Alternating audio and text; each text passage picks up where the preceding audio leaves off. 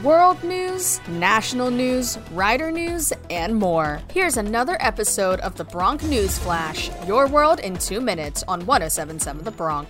This is your Bronc News Flash, your world in 2 minutes. I'm Tommy Franks from Rice University. President Biden will hold a series of meetings with key Democrats on Wednesday, including Speaker Pelosi and Senate Majority Leader Chuck Schumer, as party leaders try to salvage their two-part domestic agenda, a massive social safety net expansion, and bipartisan infrastructure bill, amid a fresh round of hostage-taking from centrist and progressive members. Progressive leaders are still publicly threatening to tank the infrastructure bill, despite warnings from leadership that doing so won't deliver them the multi-trillion social spending plan. Liberals are holding firm, daring Democratic leaders to bring up the infrastructure package and see what happens.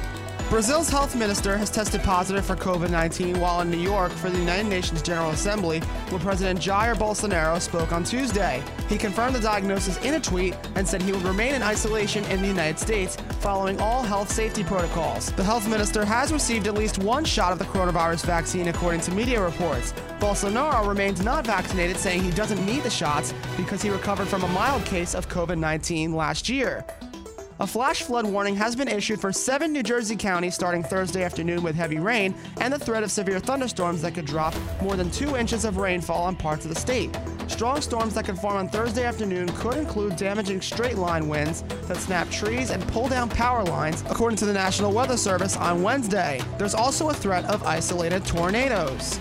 Ryder earned strong rankings with the release of the 2022 Wall Street Journal Times Higher Education College Ranking. Ryder earned a spot among the top 300 institutions in the U.S. and in the top half of colleges in the Northeast region. The Princeton Review named Ryder one of 387 best colleges and a best Northeastern college. The university also improved 11 spots on U.S. News & World Report's list of the best regional universities in the North, now ranked number 27. Ryder was also ranked 28 for best value schools and 107 for top performers on social mobility for regional universities. Ryder also made the national list for best undergraduate business programs. And that is your Bronc News Flash, your world in 2 minutes. I'm Tommy Franks.